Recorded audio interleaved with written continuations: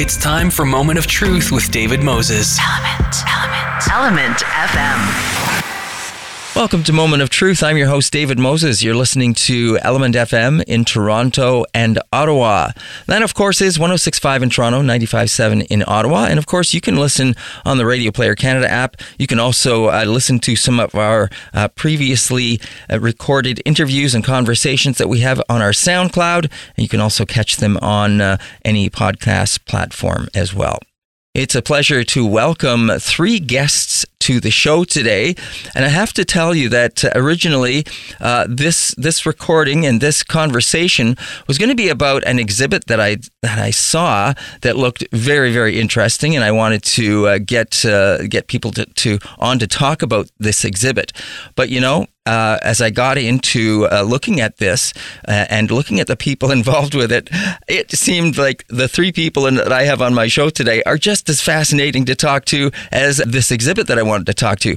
And so it's a pleasure to have Brian Francis, Nadia Khoury, and Jessica Lindsay Phillips here on the show. And I'm going to tell you a little bit about each of them. I'm going to start with Jessica. Jessica Lindsay Phillips is the owner and head of the J.L. Phillips Private Gallery located at Summerhill, Ontario, and quarterly holds public pop-up sale exhibitions that are highly curated, featuring tribal art, natural history, and contemporary art.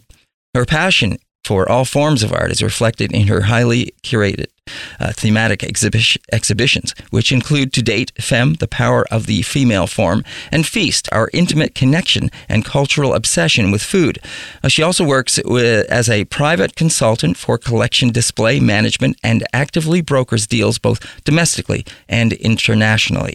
Jessica also has a collaborative book launched in the summer of 2020. It is entitled Man Who Cannot Die: The Phantom Shield of Papua New Guinea, which is the first publication of this newly emerged classification of art deemed Pop Tribal. Jessica is the former director of the Billy Jameson Niagara Falls Museum Collection and at Jameson Estate. Brian Francis, this only gets better, folks. Brian Francis is an author, poet, photographer, director, producer, and accomplished filmmaker. For many years, he managed the Juno Award-winning Indigenous recording artist Eagle Feather.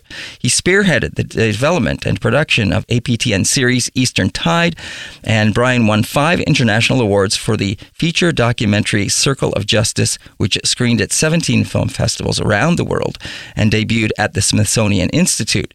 He then went on to direct the Sacred Sundance for the National Film Board of Canada. He has produced, directed, and has written over 70 documentaries.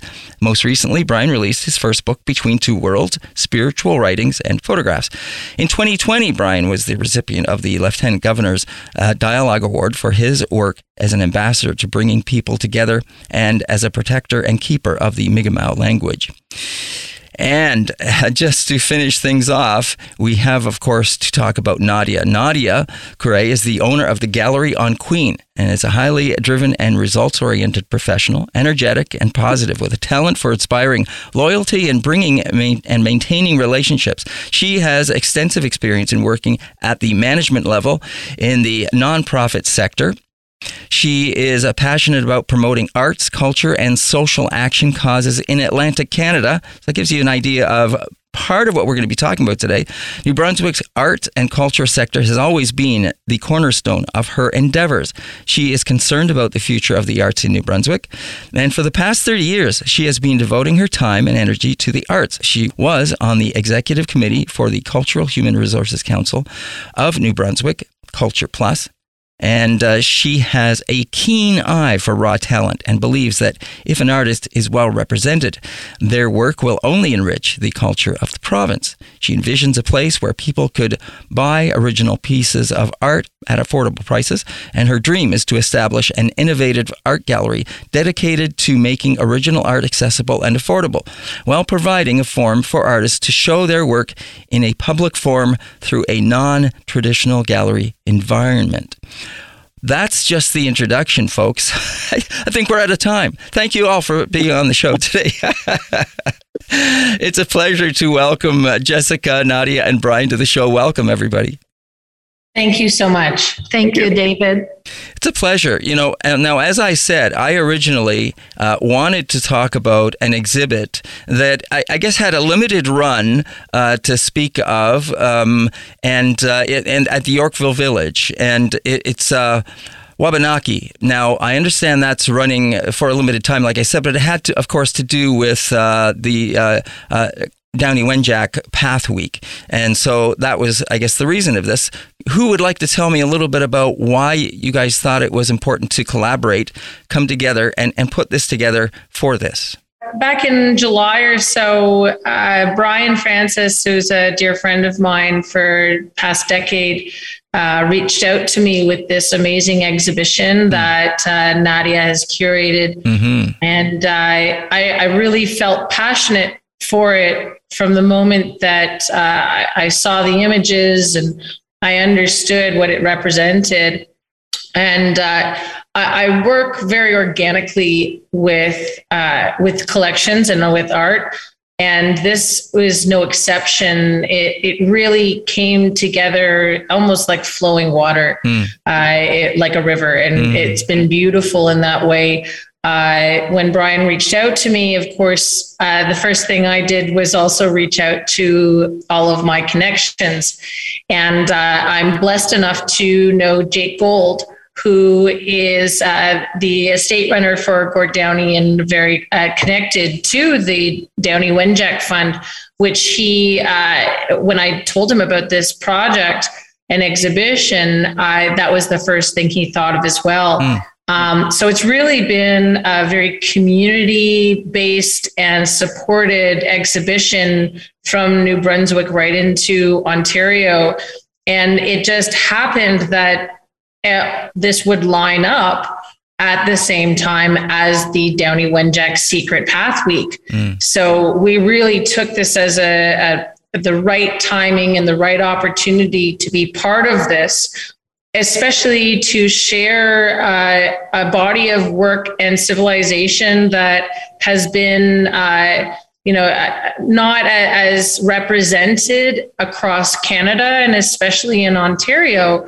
And we felt that this would be a fantastic opportunity, not only to raise awareness for Downie Wenjack, but also for the Wabanaki tribes. Great. All right. Brian, anything to add to that? Yes. When we first talked about this concept, Wabanaki, just for your information, has had 2 exhibitions in the East Coast at Gallery on Queen. Mm-hmm. And the last, I think it was last June, after the success of the exhibit, we felt that this should be brought to other audiences and other communities across the country. And we figured we would probably start with Toronto, it being a major center in Canada. And I immediately contacted Jessica, and she just hopped on board right away. I knew J.L. Phillips Gallery has been in existence for such a long time. She has experience, and she's probably the number one person to get a hold of to be able to pull off something like this. And we began to have meetings with Jessica and Nadia, and like every week we set a meeting, and things just kept moving forward. And we knew it was happening. We just weren't sure exactly where it was happening. And then Yorkville Village came on board, and that's when things just took off. But it's really, I, as a collaborator, I guess, really feel that East Coast Indigenous art is, like Jessica mentioned, it's not really represented anywhere. And we're hoping that this is just the start of a moving exhibit that's going to be brought to major centers across the country and maybe to the world. Yeah. Great. And it, from what I can see online, it looks amazing. The artists, the work that is represented, fabulous stuff. So I'm going to take that over to Nadia and ask her about curating this. Great job, and congratulations to all of you, first of all, for coming together and pulling this together. Nadia, what were you hoping to accomplish? Thank you, David. I actually have been working with the artists for over 6 years. And we had multiple shows, solos and solo shows and group shows for the artists that we have decided that it'll be awesome to have only Wabanaki Indigenous East Coast art as a group show. And again, by working with a group of artists, over 20 from all ages, I have artists that are 22 in their early 20s. I have artists in their mid ages and much older. And we have artists who have passed, and we are proud to be able to represent their work. The quality of the art is it's extremely high. It's just by working with all the artists and meeting them and talking about their work and their struggle as an artist to really make stunning pieces. I felt it's definitely we need to bring it at a national level. They're all well known in our province, but I really felt it's important to bring them to Toronto, which is the biggest city in the country. And it was a dream of ours, and I honestly did not think it's going to happen this fast. But we definitely had a powerhouse dealing with Jessica Phillips and Brian and his connection and his knowledge. I'm honored to work with both of them. I felt by having Brian, he knows exactly the history of the Wabanaki people, the people of the Dawn. We, ever so careful, decided to move this massive exhibition. It's close to 120 pieces from all different sizes and medium. We have quill work, we have beading, oil painting, acrylic, metal smith, stunning work of art of metal, which is jewelry, but it's absolutely stunning. We have masks that are made from the rare butternut tree that's going to be extinct in 60 years, I believe. They're very rare pieces. And we are very proud to show it as a group together, because you get the feeling and you get the history by seeing every piece. I'm extremely proud to be part of this exhibition from day one. And my aim and hope is we'll able to move it to more larger cities around the country, and hopefully one day abroad. Okay. Just for clarification, because as I say, this has a sort of a limited run in Toronto. Is it going to still be available after that? We will continue to display the work and have it on our website, and hopefully keep it as a show. My aim is to keep the pieces together, and we'll be able to show it a larger audience. And as we go, more people will know about the work, and the word will spread, and the East Coast art will be elevated on a national level. It will be given a place where it so deserves. Nicely said. And before we go further, I just want to mention that you're listening to Element FM in Toronto and Ottawa. This is Moment of Truth. I'm your host, David Moses. My guests are Brian Francis, Nadia Kure, and Jessica Lindsay Phillips. We're talking about art. And specifically, we were talking about this exhibit, Wabanaki, and but also we're talking about the works of that Jessica and Nadia and Brian are involved with. They are all well established in their areas of expertise. And I want to say that, if people go to the Wabanaki site for your gallery on Queen, you get to see each of the artists represented. You get to see their work. If you scroll down, it's fabulous the way it's laid out. The images, as you say, Nadia, the high quality of the work that is involved is amazing. And as I say, you scroll down, you get to see a description of each of the pieces in each of the areas that people are working in and their work. And as you pointed out, they are also up for sale. So if people are interested, they could purchase them. I guess they can purchase them online as well. That's correct. That's perfect. Thank you. It is wonderful to see all this stuff. And Brian, as you pointed out, and I guess Jessica also, this is not something that a lot of people know about outside, I guess, of the East Coast. And so it is really wonderful to see how this is brought together. And I have to ask you also, and perhaps Brian knows something about this, because I get a feeling now that he might have been involved with it.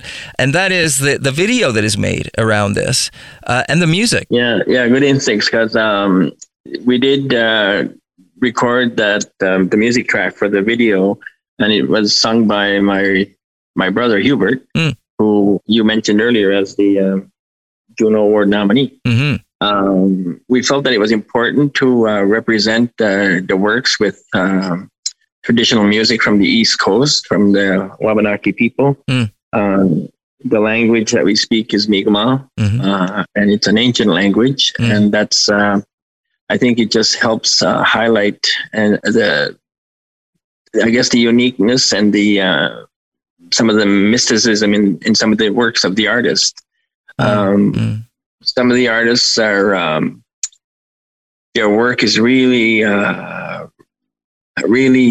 has an ancient feel to a lot of their pieces. Our history goes back, being of the Wabanaki nations. We've been in contact with the Europeans the longest, and we've lost the most as far as culture and ceremony, prayer, song, dance is concerned.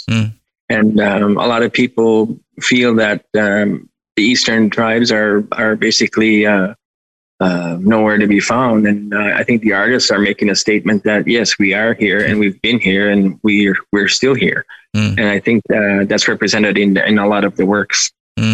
Nadia, you said you've been working with these artists for about 6 years. This stuff is really, really interesting. How did you first get involved or hear about it, and why are you interested in it? I've been a fan of Indigenous art all my life. I am an immigrant myself. I immigrated from Lebanon in 1977. And a few years after, I walk into our public gallery, Beaverbrook Art Gallery in Fredericton, and I see a mask made by Ned Bear. And I was completely blown away, and I just had a connection to Indigenous art. And it was, I am really, it was a big dream of mine to even meet him. And when I decided to open, I sourced out about 50 artists, but Ned was the first person I called. And in the beginning, he basically said, I don't have anything to at the moment, but shortly after, he was in touch and he brought me a mask, and it was a complete joy for me to have one of his masks. And I built a relationship with my artists one-on-one, and I know deep down how much their work is important to them, and I value their time and effort. And it just grew from, I put the mask in the window, and I felt there's a lot of Indigenous artists start coming to chat about it. And as I talk, I knew themselves, they were artists and they had work, and they start bringing me the work. And as, time went on, I managed to have over 15 artists that were happy for me to represent their work. And it's truly an honor for when they bring you the precious pieces and they say, just do what, feel free to showcase my pieces the way you see fit. So this is a big dream for me to bring their work here. It's a big step for us. And we're a small gallery in a small province. To be able to bring the work to this stage is monumental, really. Wow, that sounds, a couple of things come to mind when you say that, and I would appreciate whoever would like to jump in on this, but I'd like to hear about Jessica and Nadia in on this as well, as you guys are the ones that are out there sort of representing or have these things featured in your galleries, and that is the idea that, and you touched on this, Nadia, about, because I get a sense this is, as much as this is beautiful to look at and the quality of the work is amazing, that I get a sense that these kind of things would really stimulate discussion around the education of the East Coast and the East Coast nations as well.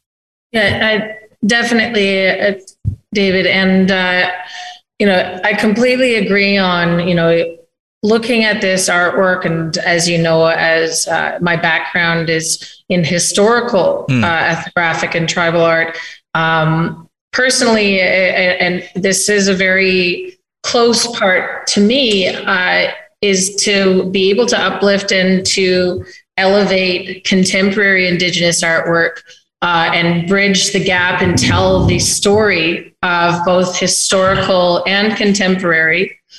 Myself, I'm Algonquin heritage, and so supporting this in my community is very important as well. And again, when Brian came with me to this project, helping with this exhibition is very important to me. I've been collecting contemporary art mostly from the West Coast, Corey Bullpit, Bill Reed, as well as into the U.S. From Gio Kuma, as well as a few other artists, and being exposed to these artists gives me even more of appreciation, and especially being a collector, believe me, it's been very hard to not buy a lot in this collection already. And again, it's that exposure that as a collector and appreciator of Indigenous artwork, it's so important to have these exhibitions, and how many people weren't aware of, even master carvers like Ned Bear on this artworks and the history behind it. We also have, from Brian's personal collection, basketry and quill work. And that really tells more of the story to show how long this artistry has been here and what appreciation we can show from old and new. And I really do believe that it's a way stepping forward in not just reconciliation and inclusivity, but a move forward for everyone to understand even just what the artistry behind it means, and the civilization and the culture that stands so strongly behind it and with it. Right. Brian, I'd like to ask you a question about Nadia and Jessica and their involvement, and what Nadia was saying about that, the idea that the artists come to her and say, feel free to present this however you like in your gallery.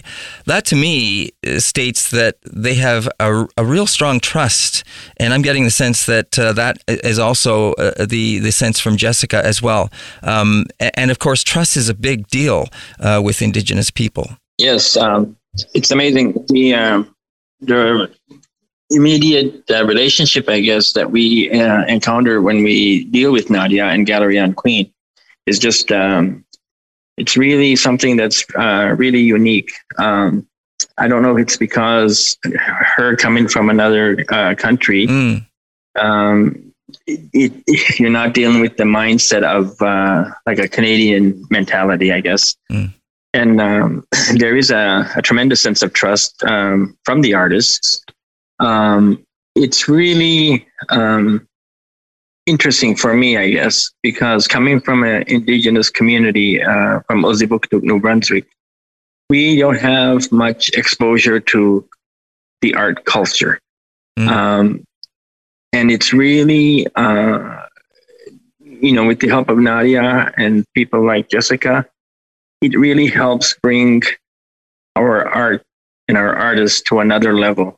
To be able to describe our artists and our artwork as fine art and be in prestigious galleries such as this in Yorkville Village was probably not fathomable 10 years ago. And with the help of collaborating with people like Jessica and Nadia, I think that provides our people with a sense of hope that there may be a goal to reach when somebody is working in their basement or in their back room or whatever, that their art might have a chance to be seen by people that are involved in the art world. And I think that's really a tremendous opportunity for a lot of our artists. One thing, sorry, I'd like to add. Sure. My relationship with the artist, money comes in last. It's mainly promoting the work and spreading their wonderful pieces around. So it's about the work. It's not about the financing part. That's refreshing and very nice to hear, I'm sure, from the artist's perspective. Again, I'm sure that builds up that trust that we were talking about there. It's been such a pleasure to speak with all of you. I wish we had more time, but we don't. So I just want to say thank you, Chimigwech, Chiawagoa, and Wanishi, to each of you for joining me on the show to talk about this. And congratulations to all of you, and I wish you all the best in the future. Bamapi giwabamen minawa. All right, Bamapi. And if people can't get to see the exhibit, though, if they're listening from maybe outside of the city or whatever, they can still go online to the Gallery on Queen to see the work there. And is that going to stay up online, Nadia? It will stay online, definitely, because we called it Wabanaki 2021 Toronto. Yep. The pieces that are sold, that be marked as sold, the pieces, the balance will still be there. And I promise to keep you posted of any future shows wherever we are. Fabulous. That would be wonderful. Thank you so much to all of you, and take care. Thank you. All right. Thank you. Take care. Bye-bye. Yep. Bye-bye.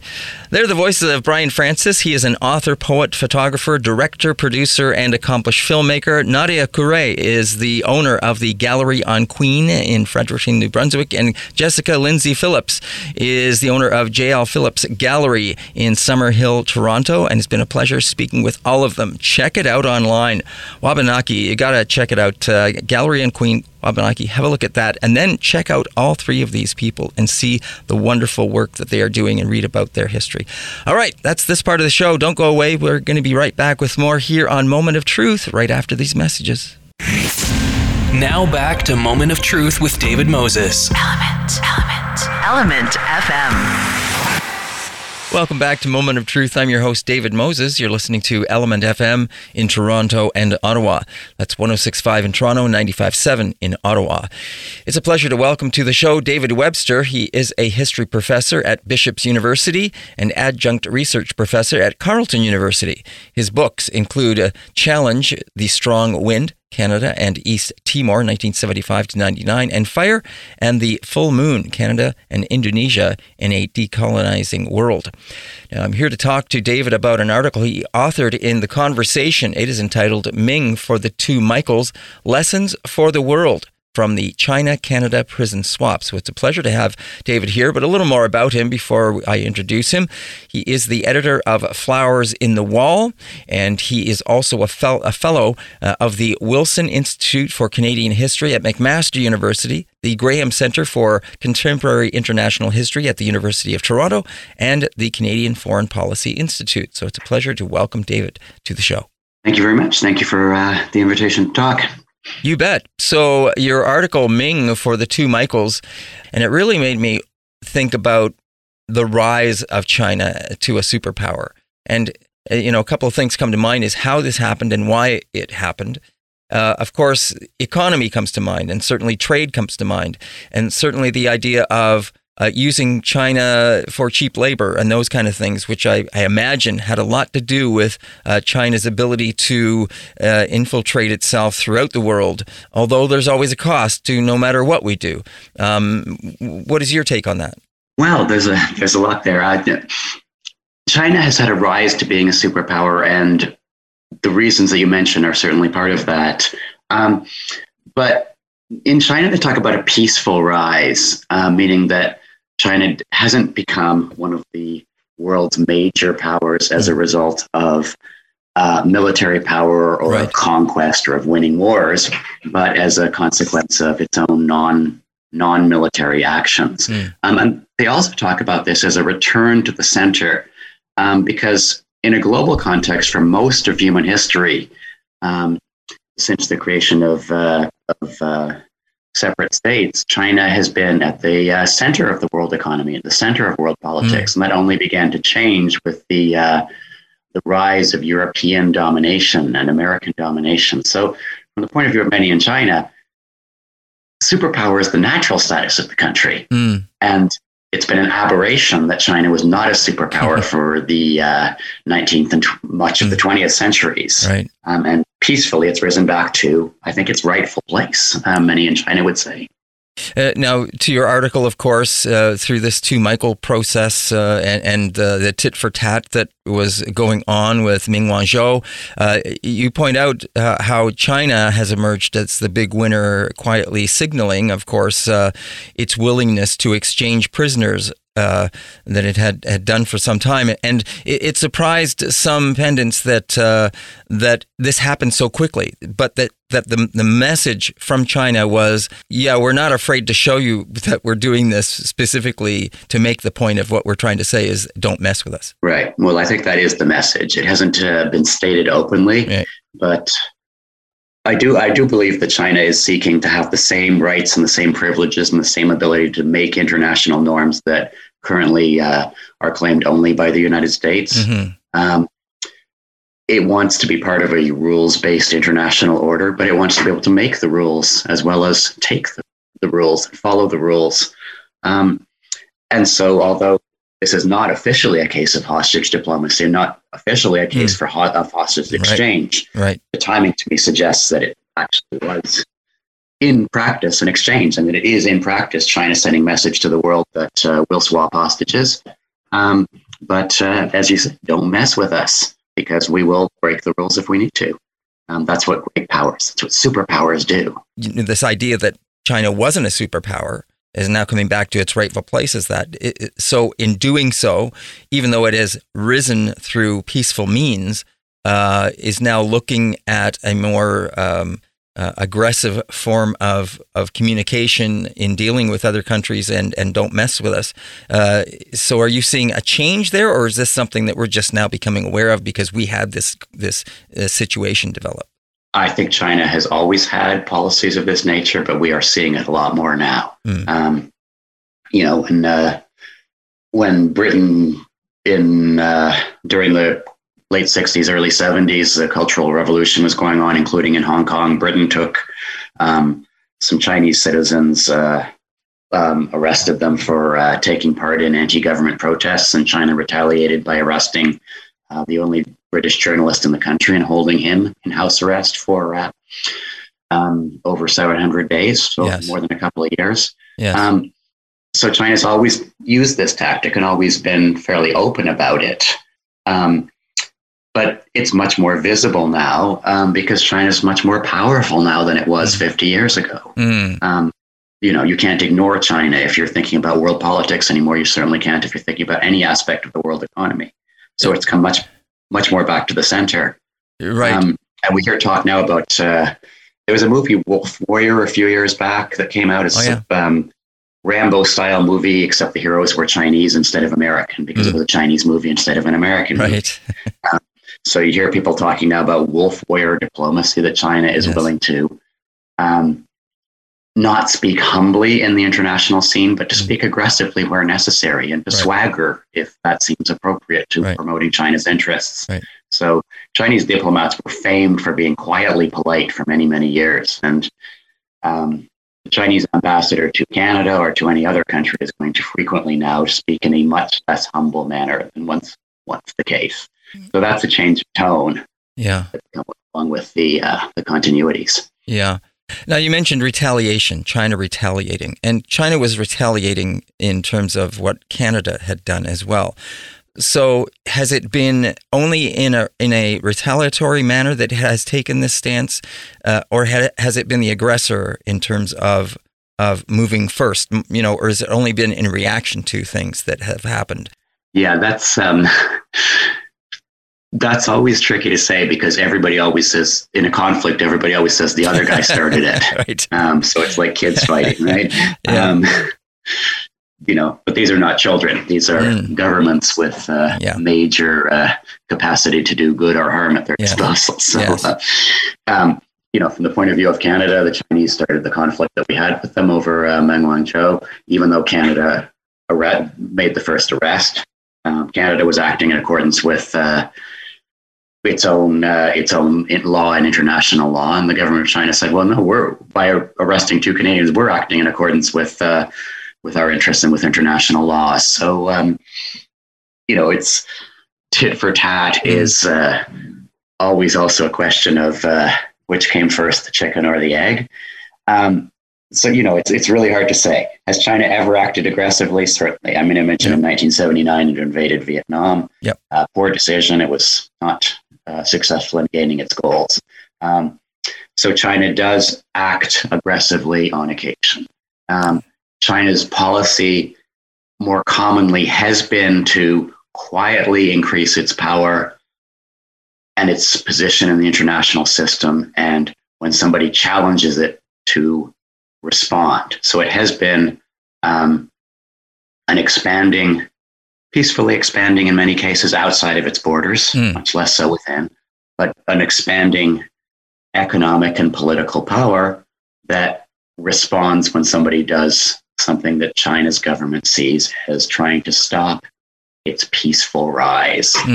So arresting someone who's been characterized as one of the princesses of Chinese business, Meng Wanzhou, absolutely, that was seen as a challenge to China's peaceful economic rise, and China retaliated. And usually there is a retaliation going on.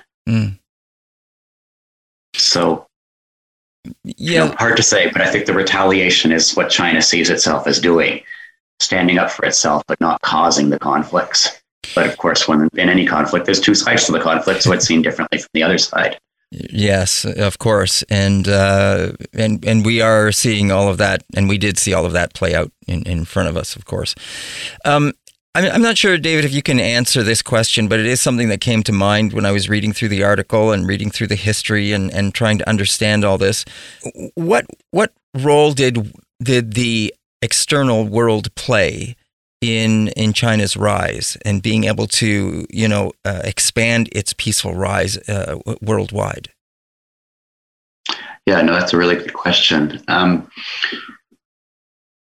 Under Mao Zedong, the first leader of the People's Republic of China, declared in 1949, Mao's government tended to push for things like self-reliant development and not being drawn into the world capitalist system that reached its pinnacle or its worst point, depending how you look at it, during the Cultural Revolution, when many Chinese suffered because the country was seeking economic growth without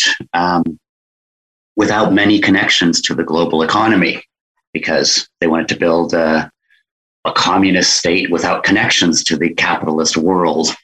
It was unsuccessful. Mao's successor, ultimate successor, not immediate successor, but the man who came to power and governed for an extensive period afterward, Deng Xiaoping, changed course and agreed to establish diplomatic relations first with Canada in 1970 and then soon afterwards with the United States. And the Chinese economic path became a rise economically within the context of the global trading system. Mm-hmm. So China, in some ways, became capitalist in order to grow, which was the opposite of Mao's strategy. Right. But this is Deng Xiaoping's strategy. Mm-hmm. He is said to have said that, it doesn't matter if the cat is black or white. What matters is it catches mice. So it's a pragmatic stance. Mm-hmm. We're going to increase prosperity in our country, and we're going to do it by doing whatever works. Mm. And, you started off by mentioning cheap labor. This is one of China's early competitive advantages. Mm-hmm. It's cheaper to have a factory with low-paid workers not allowed to organize into trade unions in China. That's much cheaper than having a factory in Ontario. Right. So jobs tended to flow to where they were cheaper and where there was less chance of labor activism. So they tended to flow to China. And that's facilitated by the nature of the global trading system, because business goes where the costs are low, all other things being equal. So, we hear about offshoring and so on. So there was certainly a move of employment, a move of cash, a move of business from the developed world, the wealthiest countries, to China. And as a result, China's grown enormously. So the rise of China is completely part of its decision to connect with the international system and to accept the rules. But what's changed, I think, is that China is now strong enough that it doesn't have to do that anymore. It can now be, instead of seeking business from overseas, it can now be the country that people petition for business. And that's, it's in the Canada-China relationship. It's Canada that's now the one asking for a chance to take part in the prosperity. Right. A weaker partner, which is not how Canadians are used to relating to China. It's the case now. Yeah. You're listening to Element FM in Toronto and Ottawa. This is Moment of Truth. I'm your host, David Moses. My guest is David Webster. He's a history professor at Bishop's University and adjunct research professor at Carleton University. And I'm talking to him about an article he authored in The Conversation. It is entitled Ming for the Two Michaels, Lessons for the World from the China-Canada Prison Swap. You can find that on The Conversation if you go to the conversation.ca website and read all about it there. And it's a pleasure to have David on the show talking about this and elaborating on it and talking about other things as well. David, you talked about human rights, and of course we did hear some of that a little while ago when Canada was criticizing China, and of course China did come back, like you say, and say, well, don't talk to us about human rights when you have your own history with Indigenous people that you have not done well with. I think the Indigenous people's human rights question is an important one. You might recall that Canada's Parliament recently condemned China for carrying out a genocide, they said, against the Uyghur people who live in what's now Xinjiang in northwestern China, but is also the traditional homeland of the Uyghur people. And here we have an Indigenous people, and Canada's spoken out for them. But then the Chinese government can say, and justifiably perhaps, Canada's treatment of its own, Canada's treatment of the First Peoples of the land that's now occupied by Canada has not exactly been something to celebrate. And, we see that again and again and again with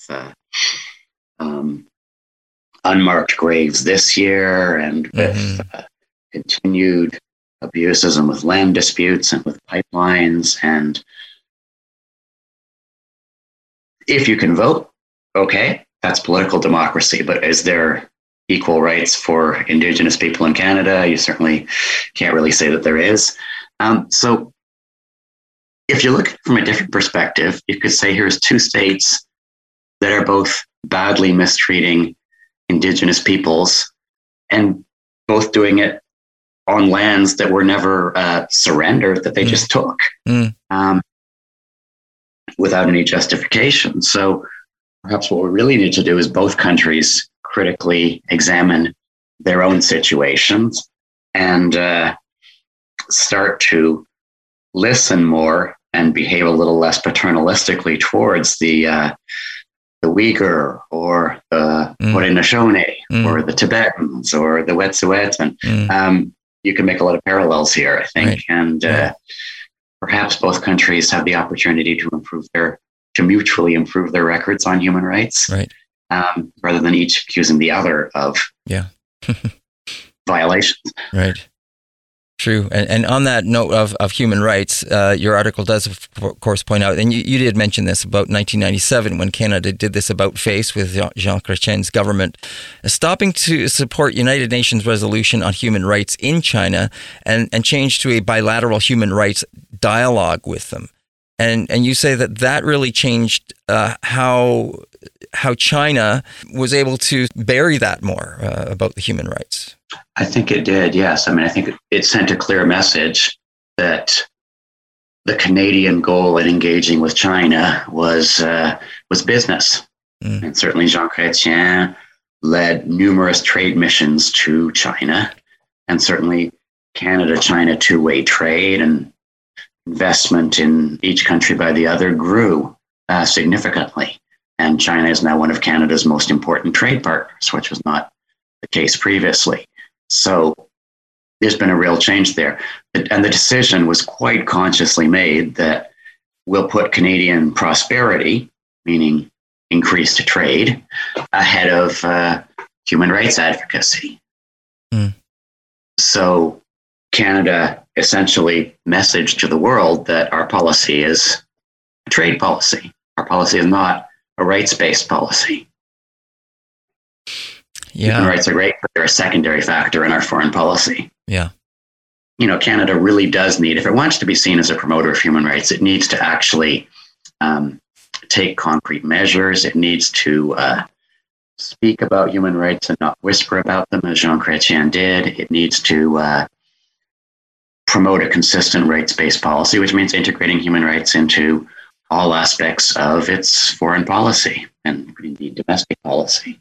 So when the government talks about a feminist human rights policy and sells weapons to Saudi Arabia, which is not a paradise for women by any stretch of the imagination, it's sort of undermining its own words. So sometimes, and I think this is a concern, is that the rhetoric of human rights backed by zero actions becomes counterproductive. Right. Canada talks about human rights but does nothing to promote them internationally. Everybody says, oh, okay, it's just Canadians mouthing off again. It's a policy of say one thing and do another. Right. When really Canadian foreign policy is about promoting Canadian business interests overseas. That's why Canada is home to majority of the world's mining companies, why Canada is accused of human rights violations carried out by Canadian corporations around the world, and why Canada is ineffective in promoting what it says is its goal of promotion of human rights in China and in other countries. Right. Now, the other thing your article touches on, a number of things, is this AUKUS security pact between the United States, the UK, and Australia. And I know I spoke with someone else about this and how it sort of came as a surprise to Canada. Well, the AUKUS was a surprise to almost everybody except the three countries concerned. Okay. It was a shock to China, great shock to France, which lost billions of dollars in sales as a result. It was a big shock. Should Canada have been part of it? I don't really see the logic for Canada being included in an agreement like that. This is an arrangement which is about giving Australia nuclear-capable submarines, which is an area where Canada has no particular interest. Right. In a broader sense, it's a security arrangement aimed against China, which is in some ways odd because China is Australia's number one trade partner. So it's a love-hate relationship there too. But why would Canada be a member of a military alliance in Asia? It never has been. There was a previous military alliance in Asia called SEATO, the Southeast Asia Treaty Organization. So it's a Southeast Asian counterpart to NATO. It included the United States, Thailand, the Philippines, some countries in Southeast Asia. It included Britain and France. It didn't include Canada. Canada was not interested in joining back then when it was formed. Canada did not take part in the American and Australian war effort in Vietnam directly. It led some support, but there was no dispatch of Canadian soldiers to that war. That was an American and Australian war, not a Canadian war. Why would Canada wish to, and why should Canada be part of a military alliance in Asia? I'm not sure what interest it would be seen as serving. It doesn't promote Canadian trade. It doesn't promote human rights. It antagonizes China. So it's a little unclear what its goal is beyond the sale of submarines, beyond puffing up Australia's military stature. So it's not an arrangement that Canada should be part of, any more than it's an arrangement that France should be part of, because these are not countries with substantial military involvement in Southeast and Eastern Asia. The argument that Canada has been left out, well, why is it's a bit tautological. It kind of assumes its own answer. Why would Canada be included in such an agreement? Right. What would be Canada's interest in joining it? Right. That's not clear to me. I have heard something about the North and the North Passage, of course, and that China is showing some interest in developing or having some kind of a stance in that part of the world. Mm-hmm. Yeah, well, there's as you know, one of the effects of climate change is melting ice, and so the old European dream of a Northwest Passage traveling north through Hudson's Bay around to Asia is becoming a reality, and it might become China's Northeast Passage to Europe in the future. From the point of view of Canada, these are internal waterways, of course. And Canada has... Canada's claim that these are internal waters has never been accepted by larger powers that want to use those waterways. It's never been accepted by the United States, which says these are international waters and we have the right to send American ships through whenever we want. Right. So China's stance and the United States' stance are very similar here. This is international waterway. Canada's tried to enhance its small power by working towards multilateral solutions with other countries in the North.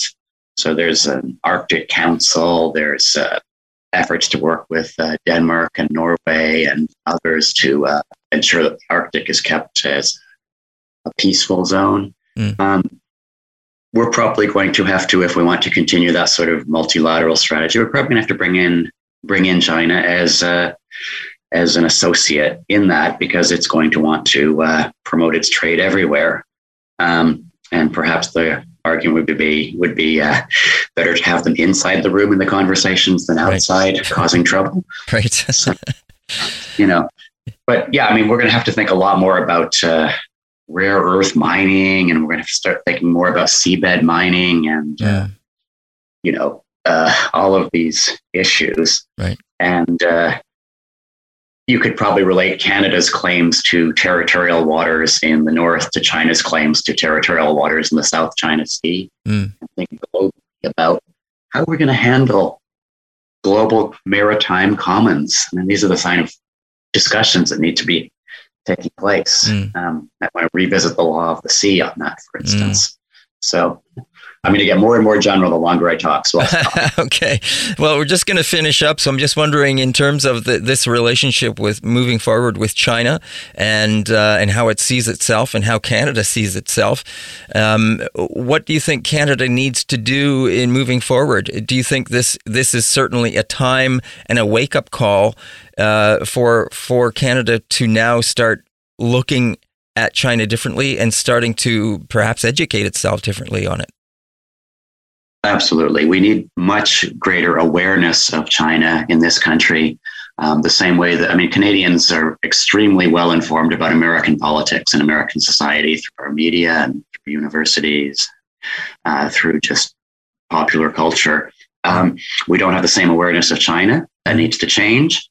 There's clearly two major powers in the world, and we need to be at least half as well aware of China as we are of the United States. And that's going to take a lot of education, a lot of deliberate plans to make Canadians more aware about what China is, so that while not agreeing with China's strategies, we can at least understand where they're coming from and try to think about how to address them. So that's really important. We need to speak and act in compatible fashions. Talking a lot about human rights and actually prioritizing trade has not helped Canada's relationship with China. It's led to some troubles. We need to actually think about how we relate that and probably end up with a situation where human rights promotion is an integral aspect of all aspects of our foreign policy, which is a change that will need to be made. So we need more understanding of China. We need more consistency in foreign policy making, rather than changing tack every time there's a new government. And, I think I could actually end by saying it would be great if, when we talk about foreign policy in an election, we could talk about relations with China and not just relations with the United States. We could talk about broader concerns. We could talk about being aware that Canada is a country that depends on the world for its prosperity. And therefore, we need to think more about foreign policy when we're choosing our own direction for our own country. So, we need to talk about it during and between federal elections as well. Right. All right, David, we'll have to leave it there. Thank you so much for taking the time to join us on the show and talk to us about this, your article in The Conversation, Ming for the Two Michaels, Lessons for the World from the China-Canada Prison Swap. And if people want to learn more or read more about that article, they can go to theconversation.ca and find that article there. And you have other articles that you've authored there as well, so people can check everything you've done out there. It's been a real pleasure having you on the show, and I want to thank you. And we look forward to having you back on the show again in the future. Great. Thanks very much. Good to talk to you. All right. Good to talk to you. Take care. Bye-bye. David Webster is a history professor at Bishop's University and adjunct research professor at Carleton University, and it's been a pleasure to have him back on the show, talking to him, and we look forward, as I say, to have him back on the show again. And that is our show for today. Thank you for listening to Moment of Truth. I'm your host, David Moses. We'll see you again tomorrow. This has been Moment of Truth with David Moses. Element FM.